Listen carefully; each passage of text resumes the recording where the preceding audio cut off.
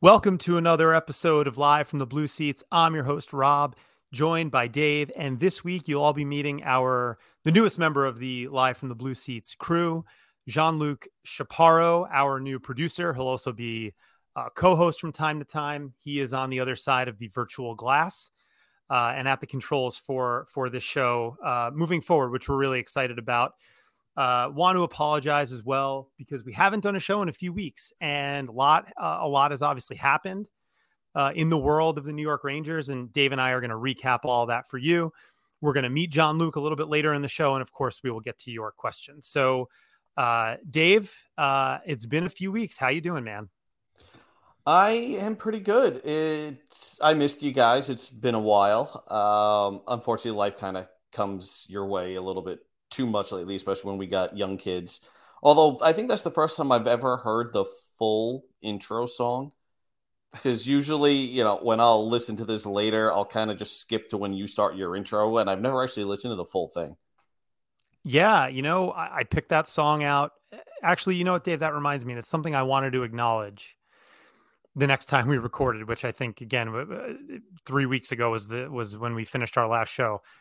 But we have actually now been doing this podcast in some form for 3 years. We started in January of 2020, and we had some really interesting shows because if you remember what was happening then, that was before COVID, but that was it was David Quinn's second season as head coach. And right around that time, that version of the Rangers started playing pretty well. They were getting themselves into the playoff race. They had just called up Igor, who had been kind of in the minors to start the year. And I think yo-yoed back and forth once or twice, but he came up and made his debut in January against Colorado that year. We had that trade deadline with the Pavel Buchnevich car accident. There was a lot going on back then. Oh my God, the car accident. I forgot about that. I've actually gone back and listened to some of those shows. And they were pretty good, honestly, not to toot our own horn here, but listen, the song is just one random one I picked. It's one of those free songs you can find on the internet, and it has stuck with us as our theme song for 3 years.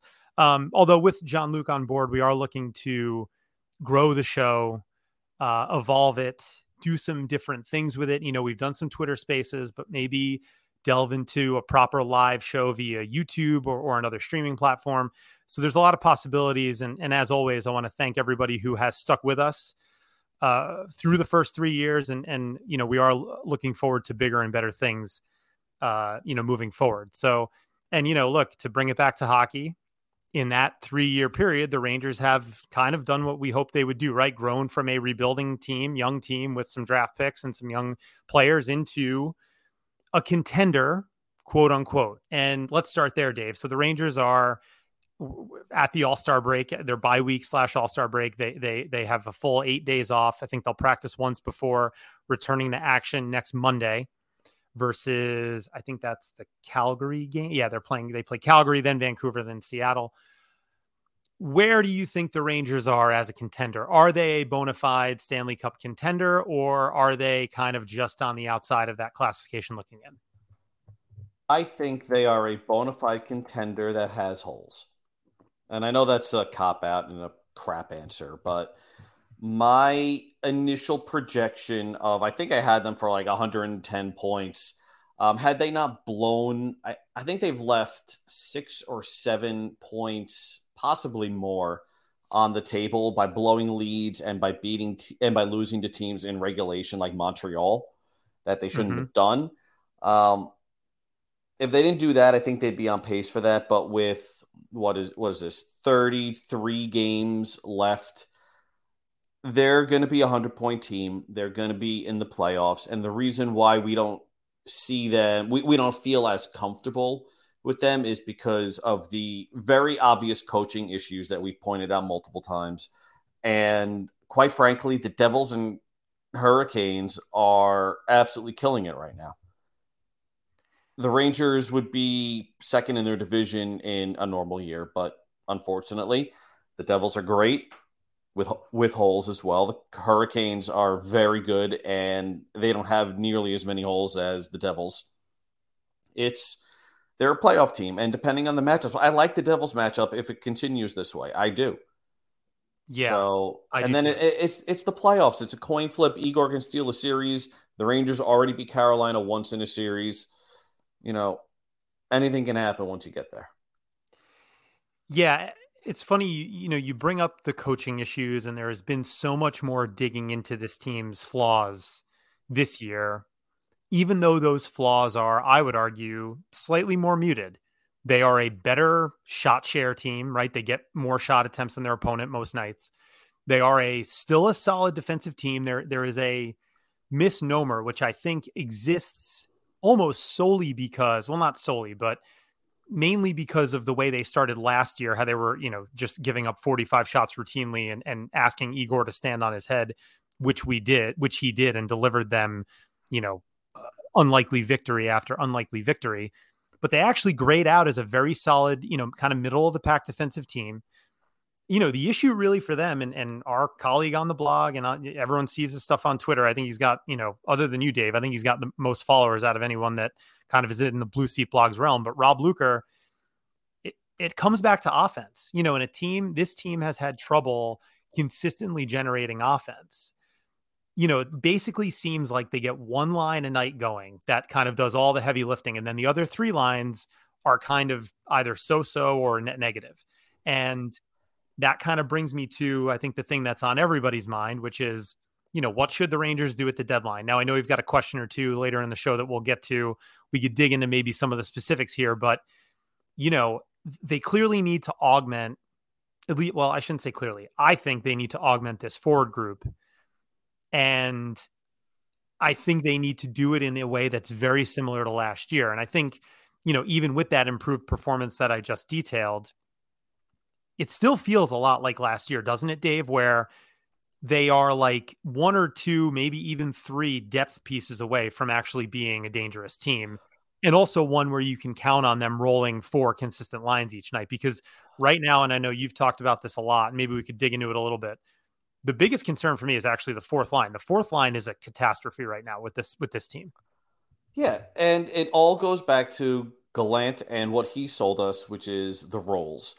There are no roles right now. And the fourth line is basically just spare parts and throwing shit at a wall and seeing what's sticking, which is a problem, but it is a problem stemming from the overall concept of Gallant saying, we're going to have roles. We're going to have a shutdown line, two scoring lines, and a fourth line that does something. It could be another shutdown line. It could be an energy line. It could be another scoring line. The Rangers have the personnel to do any of them. But when you don't actually play these guys in those roles in the game and you don't match up the forwards, the roles are fucking useless. And we're sitting here trying to figure out, why are the Rangers having these issues? Why are they having offensive issues? It's because it all stems to the roles and they're not playing to that specific strategy. And we can say, VZ doesn't belong on the top line. Goodrow doesn't belong on the top line. We know this. That's hockey 101. You don't put your shutdown players in a scoring role, even though both of them are having good seasons again. Everybody likes to hate on Goodrow. He's putting up another $3.6 million season. I'll take it. But the Rangers are at their best when they have a shutdown line of Trocheck, Goodrow, VZ, or if you want to move Goodrow down to the fourth line, fine.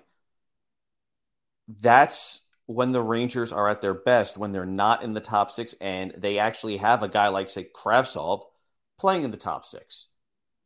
Yeah, I think there's a couple of things that stand out to me as, I don't know if I'll call them easy fixes, but relatively simple things that they could do that I think would help address these issues.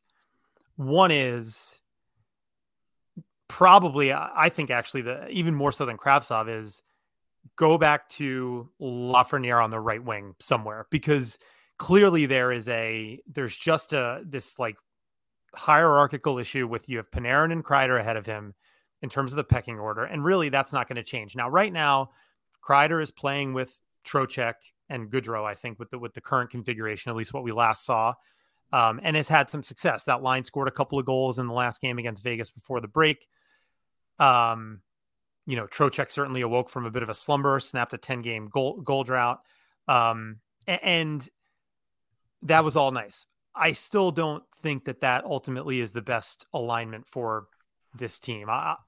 They're trying to make Panarin and Zibanejad happen. I think we'll probably see that get a few more games after the break, but I don't know that it ever will happen. And I think, I found Mika Zibanejad's comments after the game interesting, because he was almost, for a guy who's pretty reserved and pretty agreeable, he sounded a little exasperated by the media. He's like, you guys always ask me, like, why doesn't this work? And I don't know, we're trying to make it work. And, it seems like one of those things that everybody is praying will work. And there seems to be a lot of attention and pressure on it.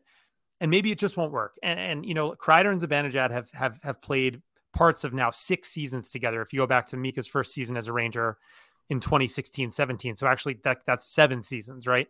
They have an incredible rapport. Kakko makes perfect sense on their right wing. We already know that by most measures, that's a top 5, on a good day, maybe line a kills it. Top 3 line in hockey. Yeah, it's a great line. That line kills it. The next most sensible thing is to put Panarin with your 2C, which to me is Filip Chytil, right? Not Vincent Trocheck. Well, that you're opening up a can of worms there. Does Gallant actually realize that? Right. Well, I think he does. Well, realize versus does he want to do it or not do it because of like perceived defensive, reasons. Which is a little even though Trocheck isn't that good defensively. I don't know. I'm also like I'm weird with Vincent Trocheck. I like him as a person. He does some really valuable, solid things as a hockey player, but like, I'm not sold on him as like this all around middle 6C with like an edge and a grit and a defensive side to his game. I don't really see that. I don't know. Maybe I'm wrong. I like Trocheck as a shutdown guy. I definitely don't like him as a scoring line center. That's never been his thing. I'm pulling up his career highs. Yeah, I was going to say, if you want to pull that up, but like, I thought he always kind of profiled as more of he was better offensively. He's almost like a forward version of Trouba, where, Trouba's seen as a shutdown. He's a big body. He's supposed to be the stay-at-home guy on that pair, but actually his metrics tell you he's a better offensive defenseman than he is a defense. He's better at creating shots and chances than limiting them.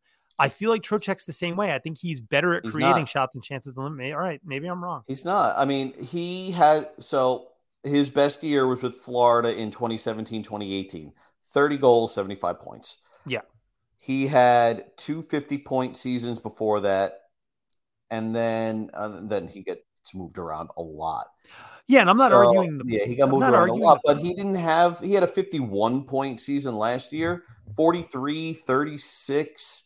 Well, I mean, these are also COVID years, so grain of salt. But he's not that offensive guy. And at the very least, maybe his floor is high, but he's not that ceiling player that Chytil is.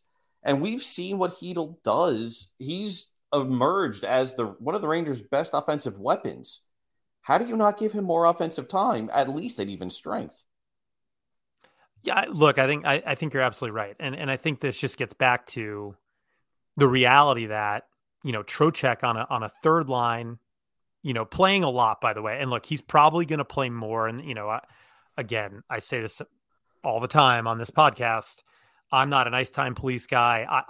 I think that coaches, I would love for a fan to be able to stand next to Gerard Gallant during a game and see what goes into distributing ice time. And now look, Dave, you brought up a great point earlier about, does he not match up his forwards well? He doesn't really do it, right? He doesn't match up his forwards at all. Right. At all. Right. And that's one thing, but still, he still does situationally put guys on the ice. You have power play and penalty kill to deal with.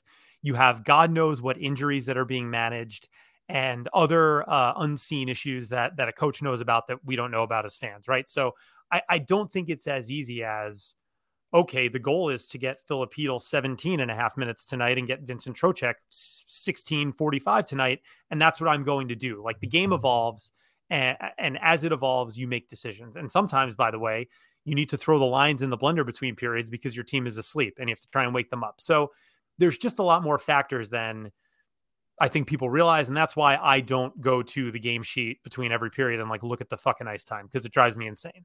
Point being, though, yes, in an ideal world, Filip Chytil is playing in an offensive role with Artemi Panarin. But then the issue is, who's the right wing on that line? Is that Kravtsov? I don't think Gallant's going to do that. I think it's probably, if you're going to go with that, it's more likely to be a guy like Vesey, because he's defensively responsible, right? Which is so dumb. It's not that hard to figure this shit out. Top line is top line. Second line, if you want to do Panarin, Chytil, and either Kravtsov or Laugh, shelter them. What the fuck do you think AV did with Pouliot, Zuccarello, and Brassard? They got like 80% offensive zone starts, and they killed it. This is what's bothering me about Gallant, and people will complain a lot about line changes because it's easy to see. But if you take a step back and it goes back to the roles, get the top line out whenever. Get that second line out for an offensive zone start. That's the Panarin, Chytil, insert right wing here line. That third line, defensive zone starts, top competition starts. Fourth line, assuming it's a scoring line, let's go with, I don't know, Brodzinski, Kravtsov, Gauthier. Somebody. Right. Whatever. Somebody who's not Jake Leschyshyn or Sam Nibley. And you give them, again, offensive zone starts, neutral zone starts against third and fourth line competition. It's NHL coaching 101. Even AV and David Quinn matched up forwards here and there. And that's what's really getting to me about Gallant, is he's not doing it. And I don't know if he did this in Vegas, but he's so set on his 1, 2, 3, 4, 1, 2, 3, 4, their turn in the rotation, that he doesn't adjust mid-game. And you're saying you need to adjust mid-game. He does it by throwing the lines in a blender, which doesn't fucking help. Sorry, I just went on a really long rant. I think it is frustrating. And I do think that, there has been some, I think maybe not 100% serious takes on Twitter. And of course it's Twitter, but basically that Gallant is doing things like putting Vesey and Goodrow in the top 6 from time to time, basically to send a message to Chris Drury and say, hey buddy, I need an actual top 6 guy I can put, especially on right wing. Now, again, I would love to see Lafreniere get a little bit more of a chance there, especially now that his confidence is back. He's looked a lot better. I think the kid line helps his confidence get going. I think that's actually a big reason why they started the season in camp with the kid line as a thing, even though I think Gallant didn't want to do that, but it helped get Lafreniere going. Right. And then they put him on the right wing with Trocheck and Panarin, and it actually worked pretty well the first 8 or 10 games of the year before, all the line blender, that Detroit game that we always reference. That one period against Detroit.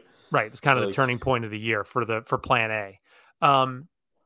But yeah, I mean, look, ultimately I do think they are a piece or two away, and we will save the trade deadline stuff for a little bit later in the show. Speaking of trades, and before we meet John Luke, that's coming up here in just a couple of minutes. I want to shift gears quickly, Dave, and get your thoughts on the big news from this week in the NHL, not Rangers related, really, indirectly, I suppose, but the Bo Horvat trade. So Horvat to the Islanders for a conditional pick, Aatu Ratti and Anthony Beauvillier. Of course, that's a conditional first-round pick, top 12 protected, I should say, not conditional. Top 12 protected first-round pick in this year's draft that will slide to next year if it falls within the top 12. So, Dave, what were your initial thoughts upon hearing that news? I'd love to get your take, as you're someone who really knows the trade market. So, I don't know what the hell Lou is doing.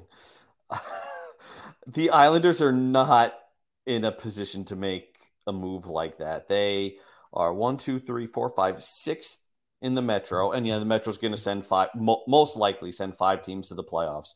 But they're 2 points back of a surging Penguins team that has 3 games in hand. Mm-hmm. What are you doing? And when it comes to the pieces, Beauvillier needed a fresh start. And Ratti, I know a lot of prospect Twitter loves him.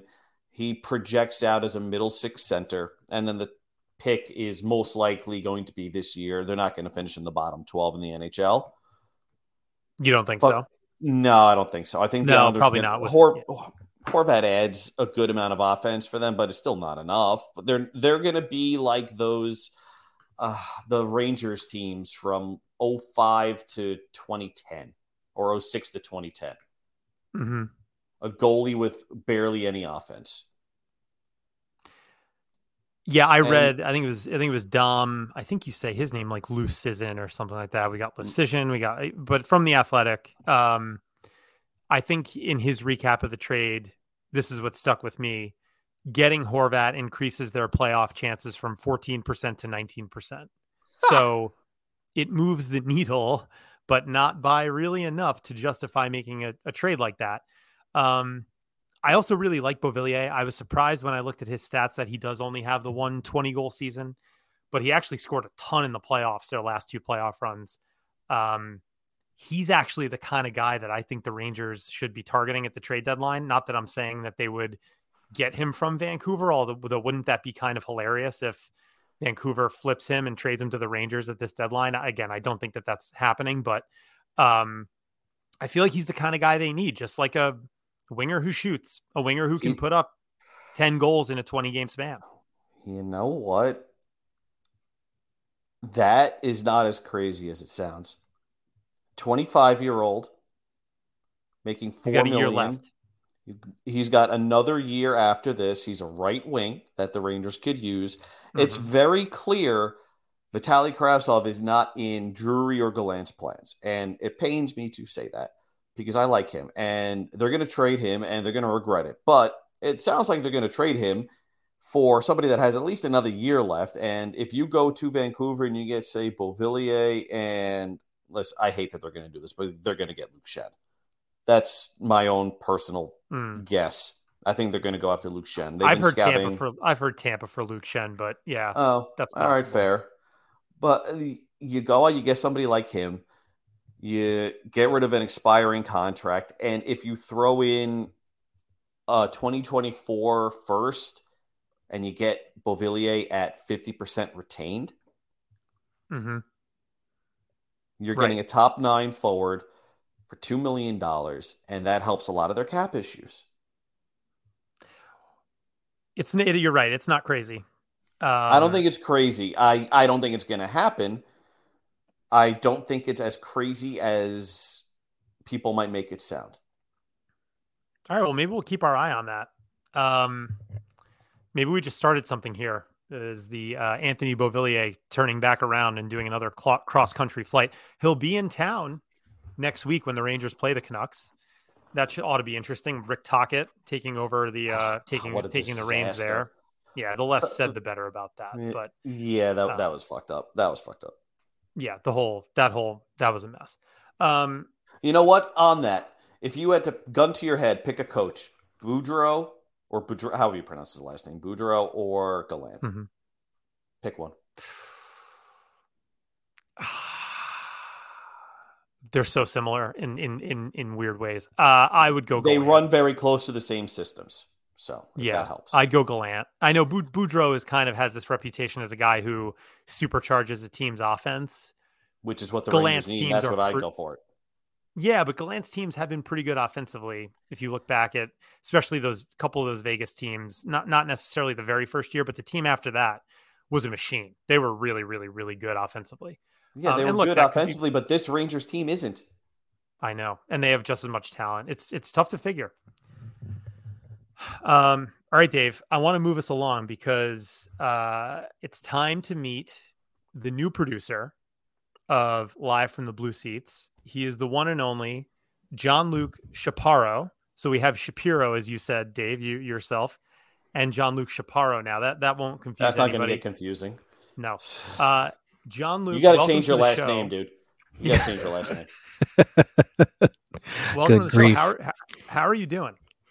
I'm doing all right. Thank you guys for bringing me on. Thank you for having me. It's nice to be part of the Rangers podcast sphere again. I'm listening to you guys talk about the Rangers, and I'm like pretty much agreeing with most of what you guys are saying. So I think this will go pretty well. Fingers crossed. So, well, to your point though, John Luke, sometimes the best, audio content, podcast, radio, whatever you're doing, there should be a little bit of at least healthy disagreement, friendly stuff. I don't want to go, Skip Bayless, Sterling Sharp here or anything like that. But I think Rob. also, to be fair, when Becky is on the show, her and Dave have had some pretty famous spats. oh boy. Yeah. Becky and I have been friends for like 20 years. So yes. Yeah. But there's, there's certain, it's fun. Yeah. There's certain things that are, that if you bring up, and Dave will do it, Becky will get pretty hot under the collar, and vice versa, by the way, with Dave. So we can maybe dig into that stuff. And we look forward to having Becky back on the show in the coming weeks as well. So, but John Luke, yeah, so you've been with kind of the Blue Seat Blogs crew for a few weeks now. Not sure if you've had any written content on the blog, but obviously you also have the podcast background, but just give everybody a little bit of a sense of who you are and what you bring to the table. Oh boy, this feels like introductions at college all over again. So obviously my name is John Luke Chaparro, not Shapiro. I am a broadcaster by trade. I have done a couple of podcasts online on the Twitterverse. Huge sports guy, currently produce Metsmerized Online for their website. Previously did another Ranger podcast before this. I had my own talk show, which I'm trying to bring back on YouTube for a very long time. And I work for a local access television station here in a smallish kind of town, probably about 45 minutes from New York City. My hockey takes are either really good or really bad. I do have an article coming on Blue Seat Blogs coming soon. I'm just trying to make sure it's not total buffoonery. But yeah, don't worry, I'll call you out if it is. Oh, please do. I like that. I don't like a yes man, please. No, but I just like talking sports. It's what I want to get into in the field, and I enjoy doing this kind of stuff. And I don't really know what else to say about myself. But I'm here and I'm ready to rock. Really happy to have you. And I mentioned it at the top of the show, but we are looking to, let's say, expand the offering of Live from the Blue Seats, right? So we are, when we can do it, of course, a weekly podcast. We've done some Twitter spaces, which are really fun. I know, Dave, we've enjoyed doing them together with Becky. I've done a couple alone, but being able to interact directly with our fans and some of the listeners is great. It's kind of becomes more of that, WFAN style call-in show, which I grew up listening to, and I'm sure you guys as well. So, we are going to look to do more with this podcast than just have it be kind of a weekly Thursday drop. But first and foremost, we want to get back to doing it weekly, and John Luke's going to help us do that. So we're really excited to have you on board. Tell us about your Ranger fandom, John Luke. How long have you been a fan? And how, what was your journey into becoming, a fan of this team that we love so dearly, but that puts us through an awful lot of pain and suffering most of the time? Gosh, you can put an emphasis on the pain and suffering. Being a Mets fan doesn't exactly help with that, but are you a Jet fan too, by the way? Unfortunately, I am. Yes. Oh, you got the trifecta. I'm staring at my 3 Zach Wilson jerseys right now. Anyways, so as a kid, growing up in basically Central Jersey, it is a thing, by the way. A lot of people tend to disagree with me on that, but Central Jersey is a thing. Originally born in New York, but I'm a Jersey boy through and through. And obviously the Devils, when I was younger, were big.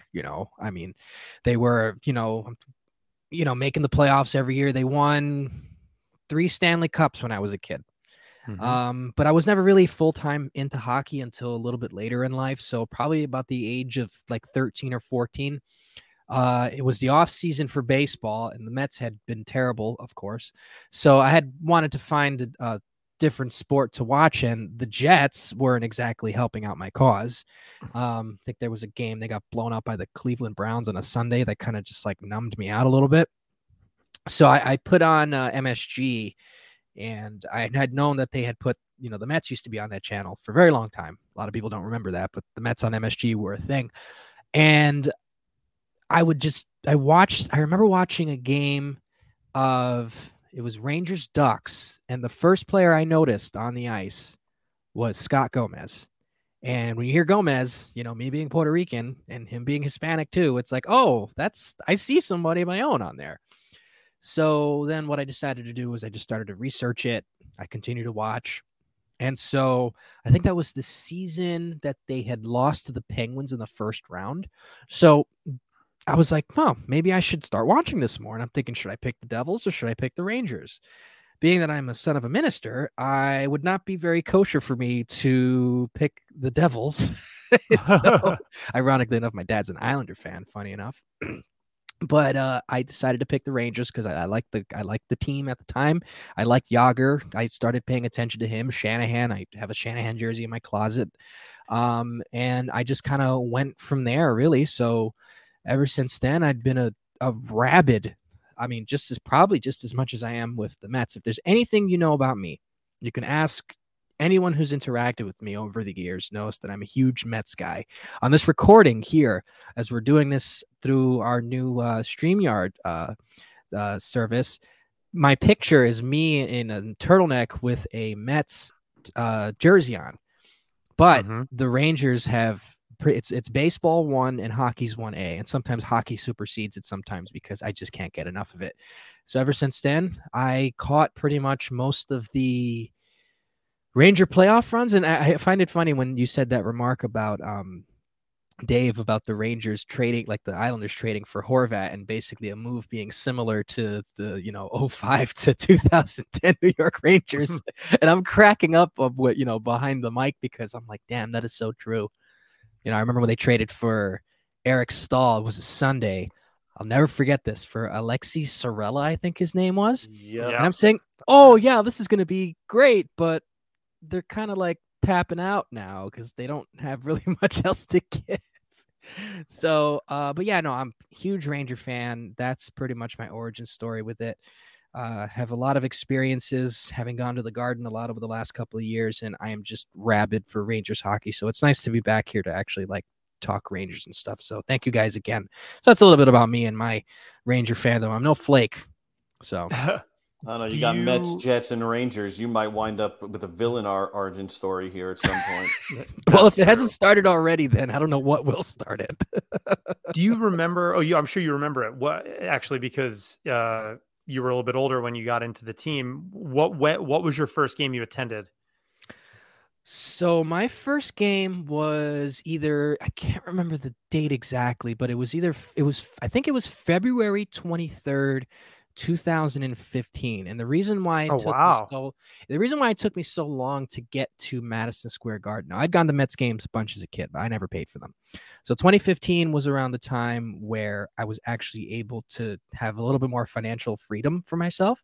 Because, I'm young college kid trying to get a ticket to Madison Square Garden is not easy. It's not. But I finally had some money saved up, and I decided to go to this game. It was Rangers Blue Jackets. And I remember this was during the President's Trophy winning season. And this is what cemented. Now, Martin St. Louis is one of my favorite New York Rangers. Now, I always say whenever a player does well, when I'm there, they instantly become one of my favorites. Now, I had already loved Marty St. Louis from the playoff run the year prior. But this cemented so much so that I ended up buying one of his sticks, the Yellow Warrior. I'm looking at it right now. I bought it because of what he did this game. He scored 2 goals that game. And Chris Hayes, the MSNBC reporter, Kevin Hayes, scored the first ever goal I saw in person. It was just a throw on net, and it went in. I remember the goal horn going off for the first time. Been in my house hearing it on TV, and I remember this kind of this electricity went through me, and I just remember losing my mind, just not being used to hearing that goal horn and singing the song and all that. So, Kevin Hayes scored first. Marty St. Louis scored 2 goals, but for I think it was Curtis McElhenney was the starting goaltender that day. Wow, that's a name. Kurt, yeah, and the thing was that that game I remember. I think it was in the third period. Rick Nash was cutting in, and he actually got pushed into him, McElhenney, but the referee called it interference. So the rest of that period, every time McElhenney either made a save or touched the puck because he dove, we all booed the ever-loving crap out of him. So they ended up winning that game in a shootout. And I remember like just losing it. I got home really late that night because I didn't know how to, get from there to Penn Station. I mean, I didn't know what I was doing. So I got home on a later train than I should have. Next day, I go to college and I got my friend yelling at me because he's like, I wanted to go to that game because I took a girl over him. Oh man. So that was my cardinal sin. Well, he was a Devils fan, so it didn't really. Oh no, not a cardinal sin. Fuck him. Yeah, that's right. Yeah. So that was my first ever Ranger game experience, and I didn't go for another 2 years. And then when I had a little bit more money, I'm now you guys know, you see it in the chat all the time. I'm basically almost at MSG like at least every other week. So that was my first game. You get there a lot, which is great. And, we will meet up. I'm fortunate enough to have season tickets. My dad has had them for over 20 years at this point. Oh, nice. And actually has them going back to, or had them in the 60s and 70s, gave them up in the mid 70s. All of his friends kind of dropped out, the old kids and all that stuff, but got them back in the early 2000s when the team was bad. Those were kind of the dark ages that you missed, John Luke. I mean, what you went through with the rebuild that we just kind of are coming out of, that I mentioned at the top of the show, that was kind of the only down period that you would have really experienced. I mean, you've seen playoff teams, you've seen some runs at the Cup.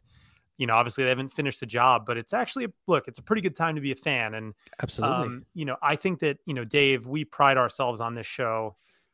We try to be, critical and objective, but also not doom and gloom. And there's an awful lot of folks out there who are just relentless with the team is bad and they do everything wrong. And the Pavel Buchnevich trade, and they even have an analytics department and Sammy Blais. And I'm just like, guys, like the team is like 4 of the best players in the league. They have a top goalie and they make the playoffs every year. Like, what do we want here?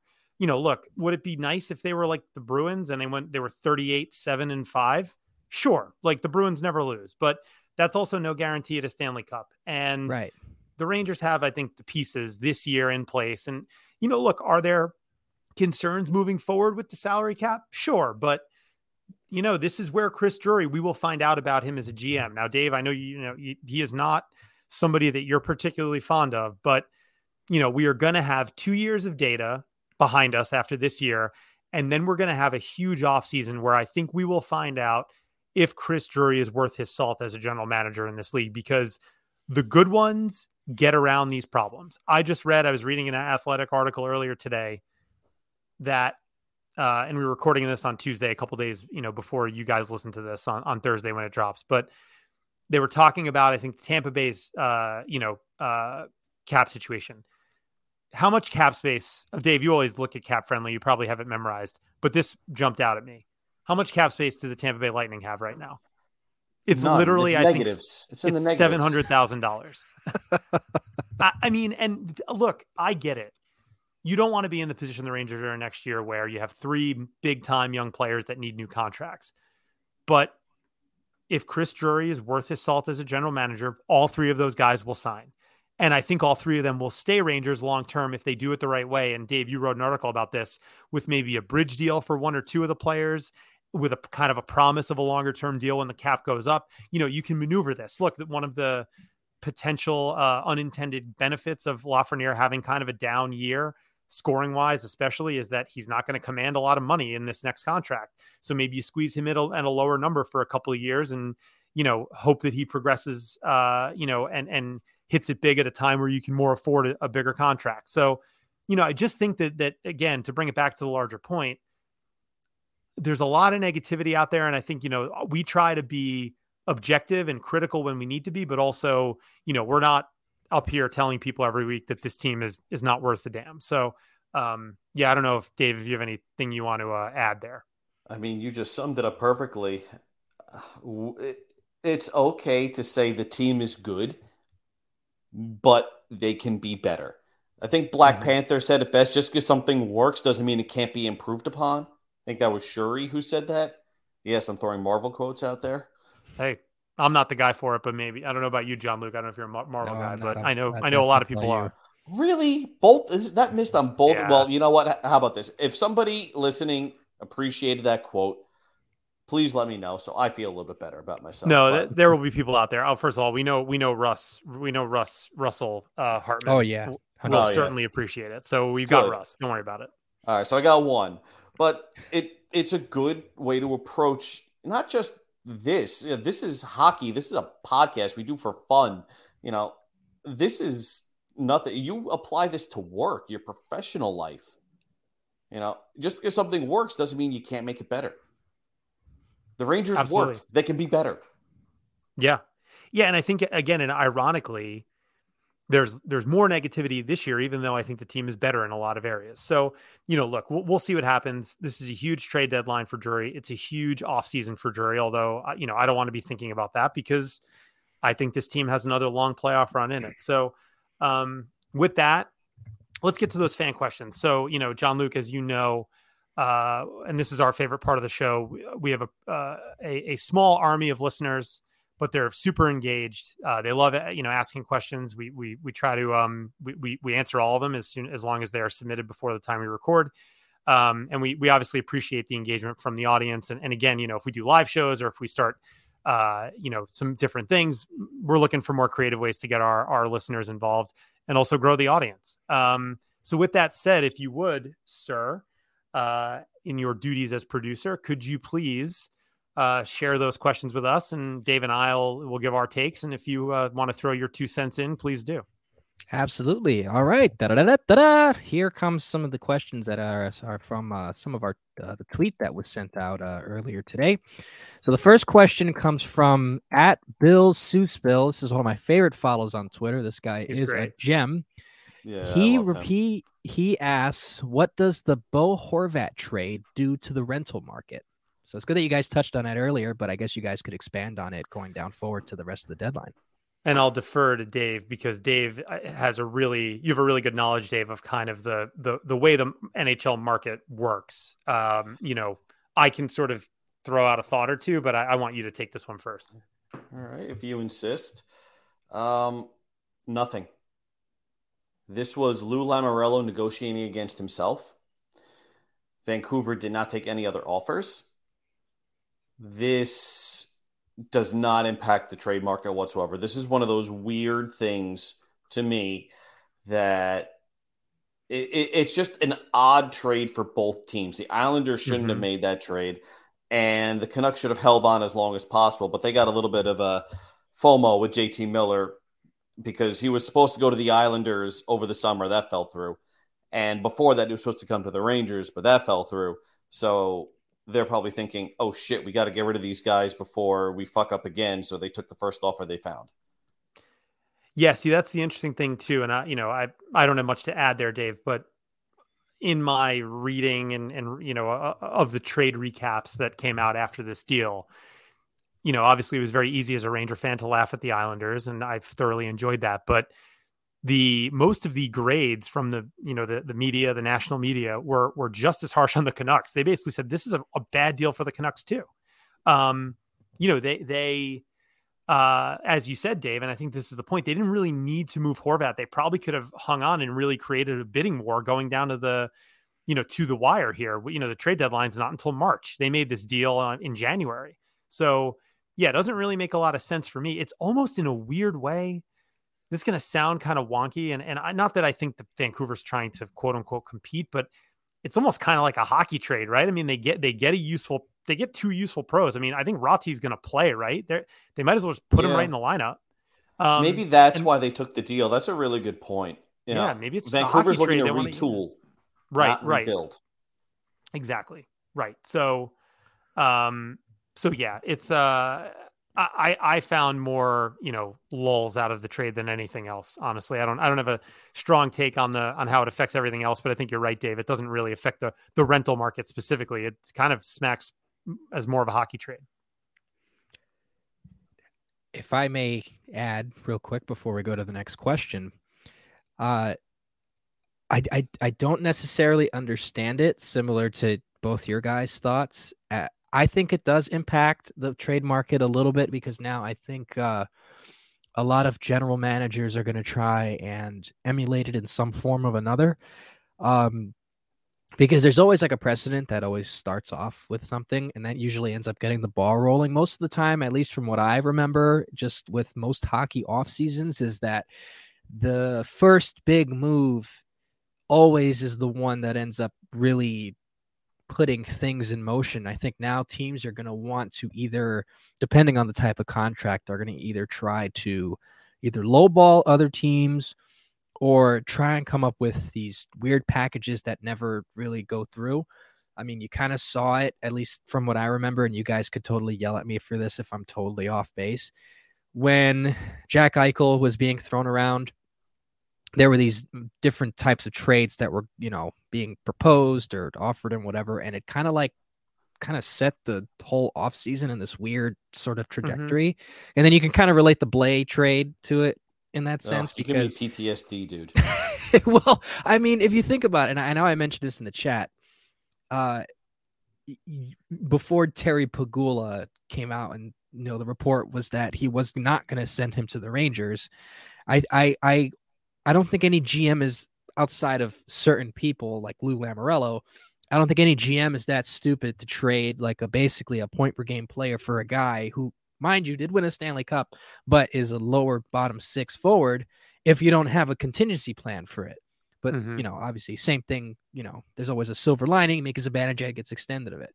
So I think this trade is going to really spawn some really dumb deals because it just basically sets the precedent. But you guys have a better grasp on this, so I won't refute it too much because, you can shoot me into the sun. So no. What I'll say is I think, look, it kind of does give GMs cover. Maybe they'll take a little bit more risk. I mean, that's one of my things with the NHL trade deadline that always, kind of irks me is that generally speaking, you don't see a lot of risk taking really. It's just kind of so typical. Vanilla.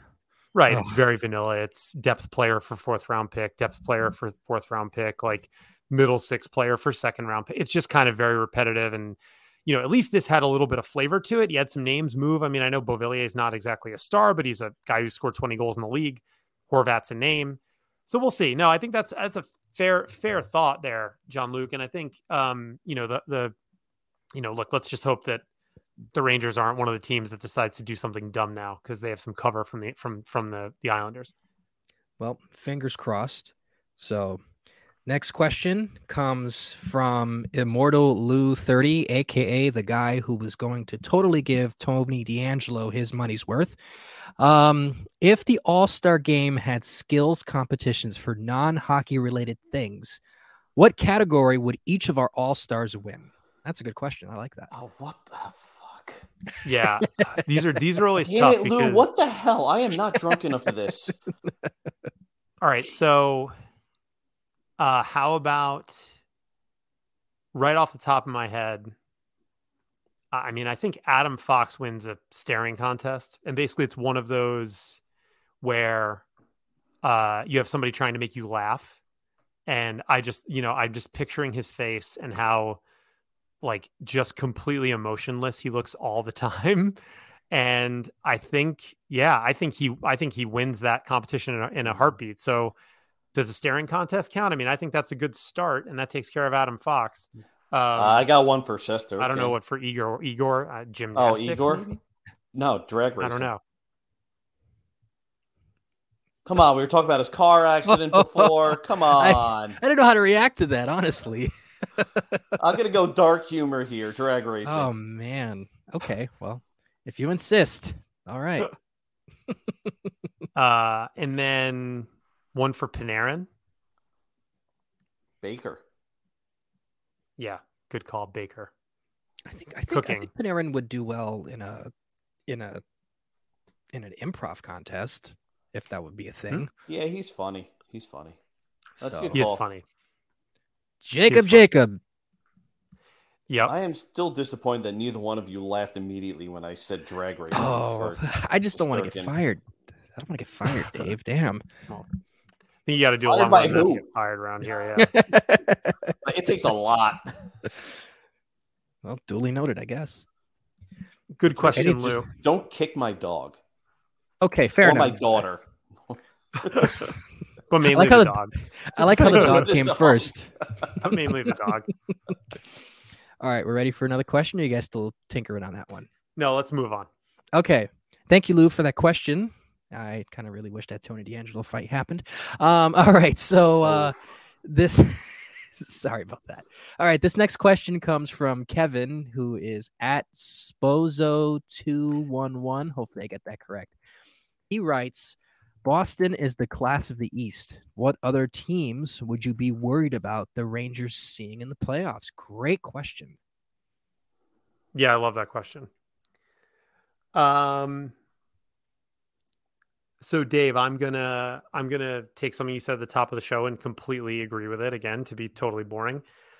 And Carolina and the Devils, I'm not really worried. Carolina, the Rangers know what they're getting there, and they played them really. Again, this is another thing amidst all the negativity and everybody blah blah blah. Do you remember how well the Rangers played against Carolina this year? And that was like a huge game, and they were like good in the first, and I think Carolina kind of took it to them in the second.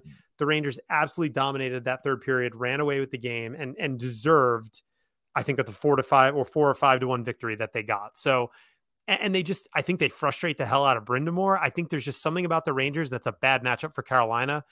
And this is going to sound super kind of hot take dad in the blue seats, but that's kind of what I am at this point. I think the Devils are soft and they're young, and I think that they're going to get their asses kicked in the playoffs by whoever they play. I think they'll win some games, don't get me wrong, but the physical demands and the intensity, I mean, Jack Hughes is not going to be able to dance around the way he gets to dance around in the regular season, especially in 3-on-3 overtime. Look, he's really talented. I'm not taking anything away from him, but a lot of these goals you see him score are in like swaths of open ice that simply do not exist in the playoffs. He is going to have to fight for every inch. It's a completely different game. And I think the Devils are going to have tougher sledding than they, and especially their fans, realize is coming.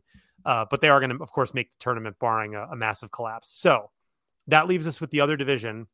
And I mean, I guess I'm going to say Tampa, because of course you say Tampa. Yeah. I mean, listen, the thing about Tampa is that series last year both proved how close the Rangers are and yet how far they are from being able to actually do this. Tampa came into that series a little bit rusty because they were off of a 4-game sweep. They were sleepy in both games at the Garden. And I think the Rangers also, by the way, played well, and not to take anything away from them. But once they knew what the demand was going to be to beat the Rangers, with John Cooper coaching them and with, their experience, they just knew exactly how to turn up their game, to shut the Rangers down and basically suffocate them to death and win, what were mostly defensive oriented tight games. And then, of course, they really did obliterate the Rangers in Game 6. That game was only close because of Igor. So Tampa still scares me until further notice. So that's mine. I'm going to go off the reservation, and I'm going to get laughed at. Toronto. Yes, I'm laughing at you. And I know Becky's laughing at you. Yes, and I know Jess is listening, and Jess is going to laugh at me. Toronto is 24-4 at home. They have the 4th best points percentage in the league.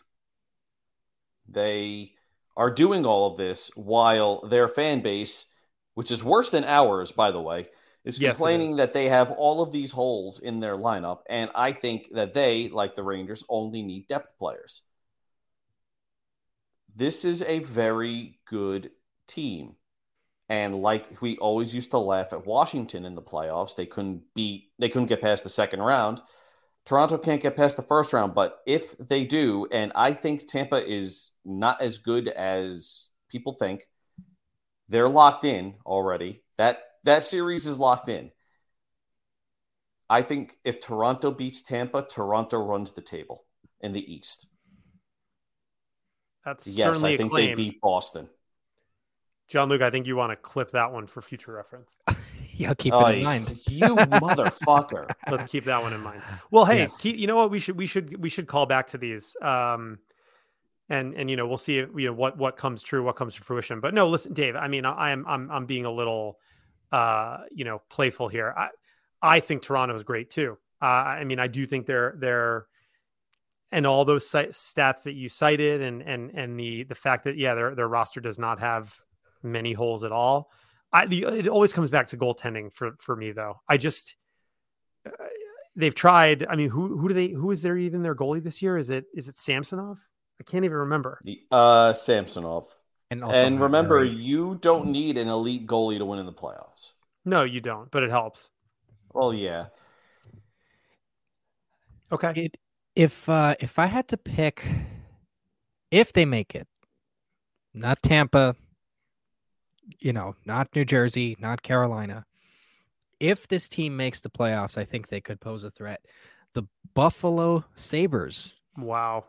The reason why I say that is because for some reason, and I'm not going to use any underlying stats because I don't really have them in front of me right now, but I have a buddy of mine, very good friend of mine, who is from Buffalo. He's a big Sabres fan. I pay attention to the Sabres a lot because of him.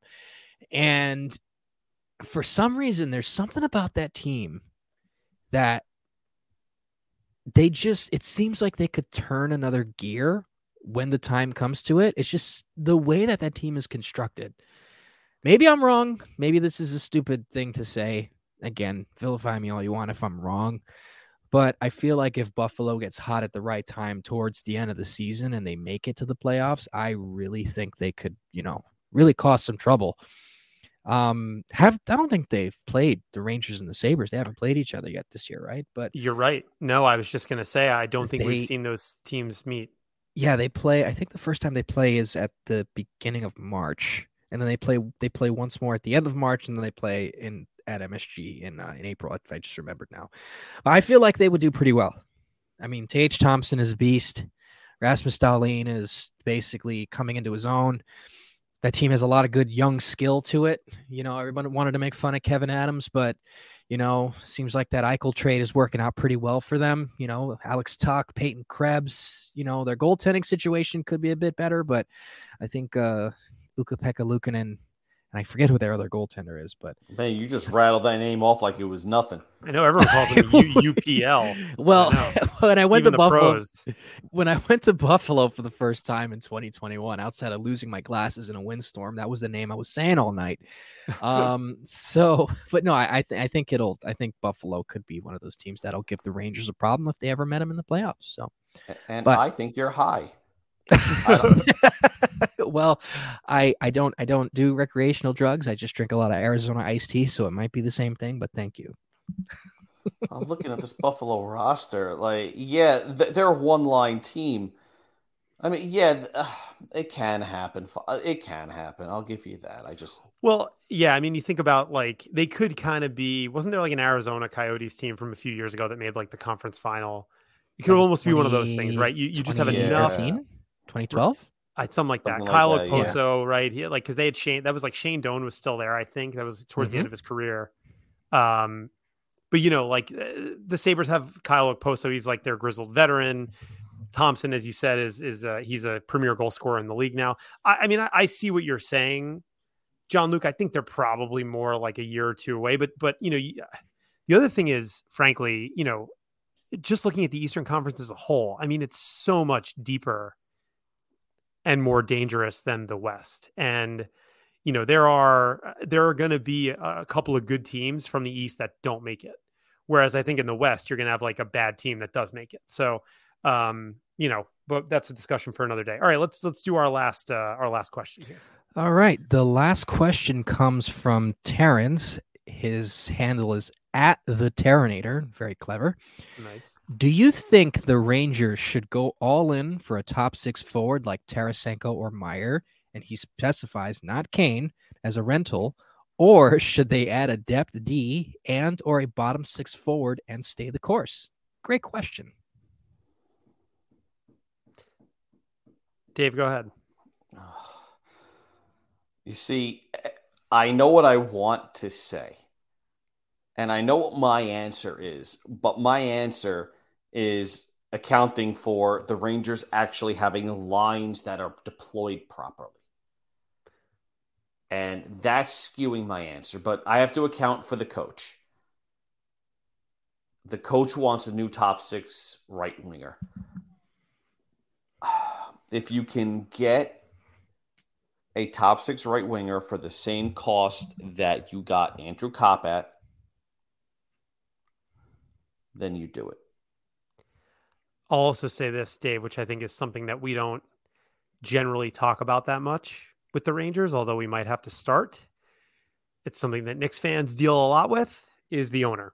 And I think there is a good chance that not only does the coach want some more star power in the form of a top 6 right winger, I think the owner might too. And I think if this team ends up with Patrick Kane, which I think is still possible, although unlikely, you can draw a line straight to the owner. I think he will go to his general manager and to his coach and whoever he talks to and say, guys, we're close.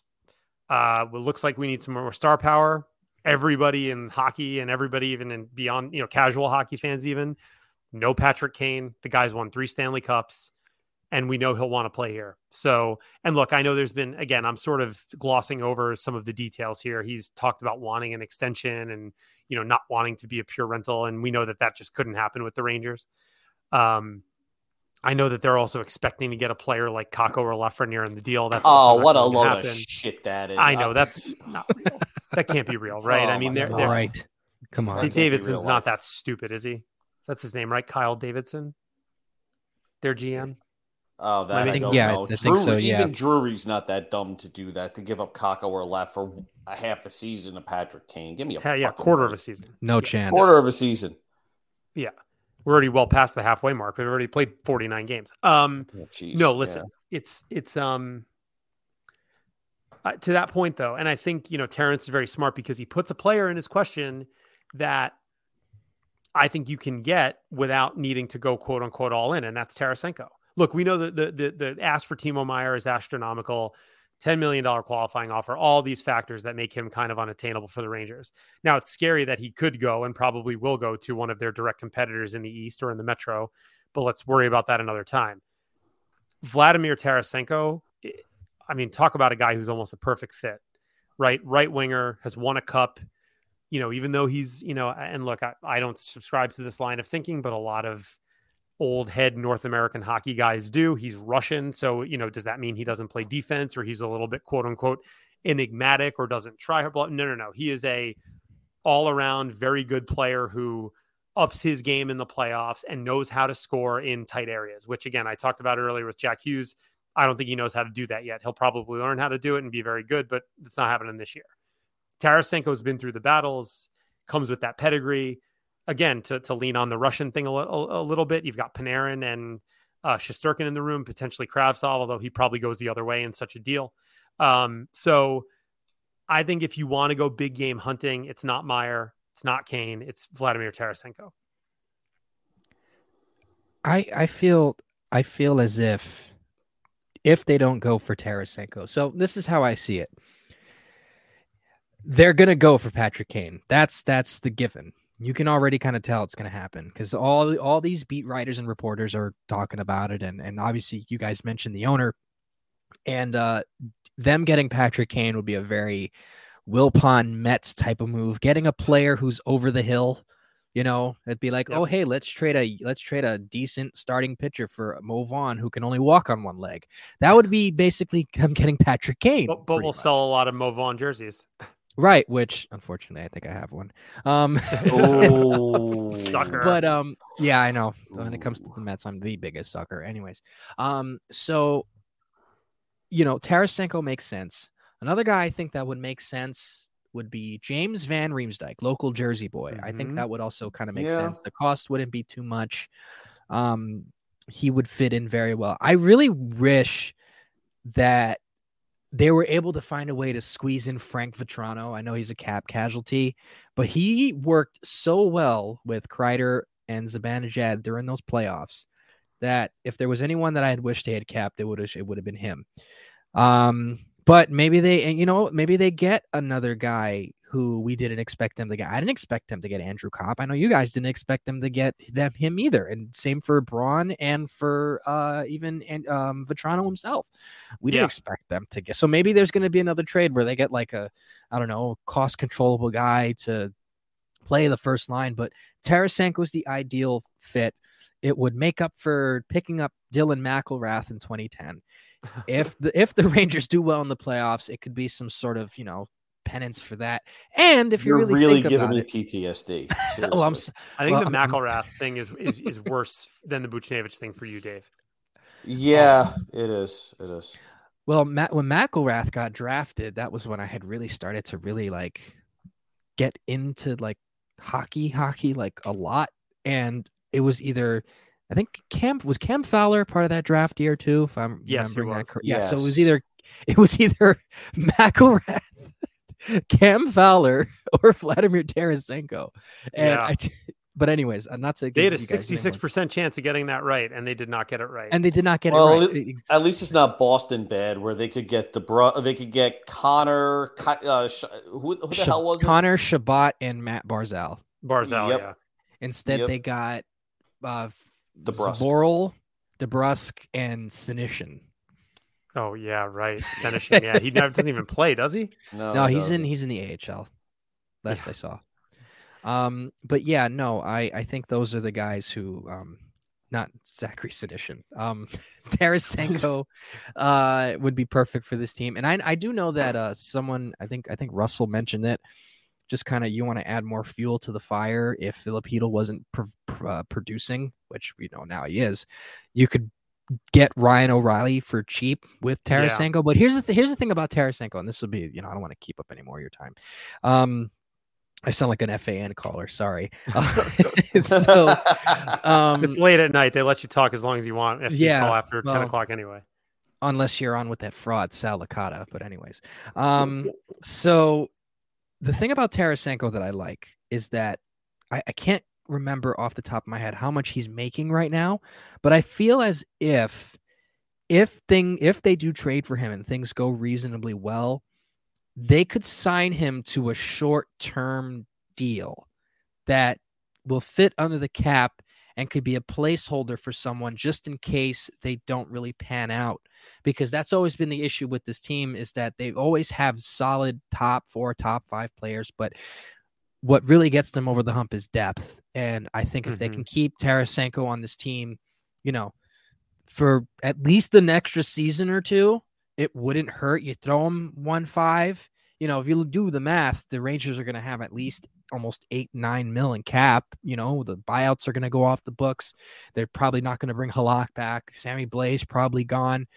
And then maybe you make a trade or two if they feel it necessary. They have space, even though it's going to be a little tighter than most, but they're going to have more space than others. So if you really wanted to hit home we're competing, Tarasenko, I just want to buy the jersey, damn it. I want to buy that 91. Just give it to me. I want Tarasenko. So I'm going to throw another name out there for both of you. Dylan Larkin. Well, he's a center. Like so that, you're talking big centers can play wing. Well, that's true. Well, ideally my target would be Elias Pettersson, but that's upcoming on Blue Seat Blocks soon. You'll hear that from me soon enough. Dylan Larkin, $6.1 million, unrestricted free agent. That's fun. That's fun to think about. That is. I like that. So I like the idea of JVR too. I do want to throw that out there. And I thought he was one of those guys who actually kind of like Patrick Kane, whose underlying numbers have completely tanked over the last 2 years, but that's not the case. JVR is still a good 3-zone player. He has good offensive impacts. He has good defensive impacts. Still scores goals from in front of the net. They're going to need that type of player. So either Tarasenko or JVR would be ideal, I think, if you want to talk about that next tier up, because I think a lot of people are thinking, back to the question, it's that the two very stratified scenarios, right? It's either we're going to get Patrick Kane, big game hunting, or Meier, or we're going to bring back Mott and go get a 6 defenseman and call it a day. And I think there's that middle tier there, which is actually you can get a bona fide top 6 guy that's not Kane or Meier and then not pay the King's ransom. So that is kind of the space I'd like to see them play in. and we'll see if it comes to fruition. All right, guys, we've been going for almost an hour and 10 minutes here. It's been a great show. John Luke, great having you on. Any final thoughts from you, Dave, or John Luke, before we sign off? It's good to be back, guys. Hopefully we're able to get this going weekly again. Life not getting in the way. Absolutely. Shows every Thursday on the docket moving forward, as well as potentially some live shows, Twitter Spaces, etc. So stay tuned for all that. John Luke, welcome to the party. It's been great to have you. Great having you. Any final thoughts from you? Like I said, thank you for having me. This is going to be fun. I'm glad you guys didn't totally feel repulsed by me here. But I'm looking forward to growing this podcast and, turning it into something that people will continue to flock to. You guys have done a great job in the past, and I look to try and add to the already good job that you guys are doing. So thank you. We appreciate that. We appreciate all of you, our listeners. Thanks for joining us on this week's episode of Live from the Blue Seats. We'll see you next week.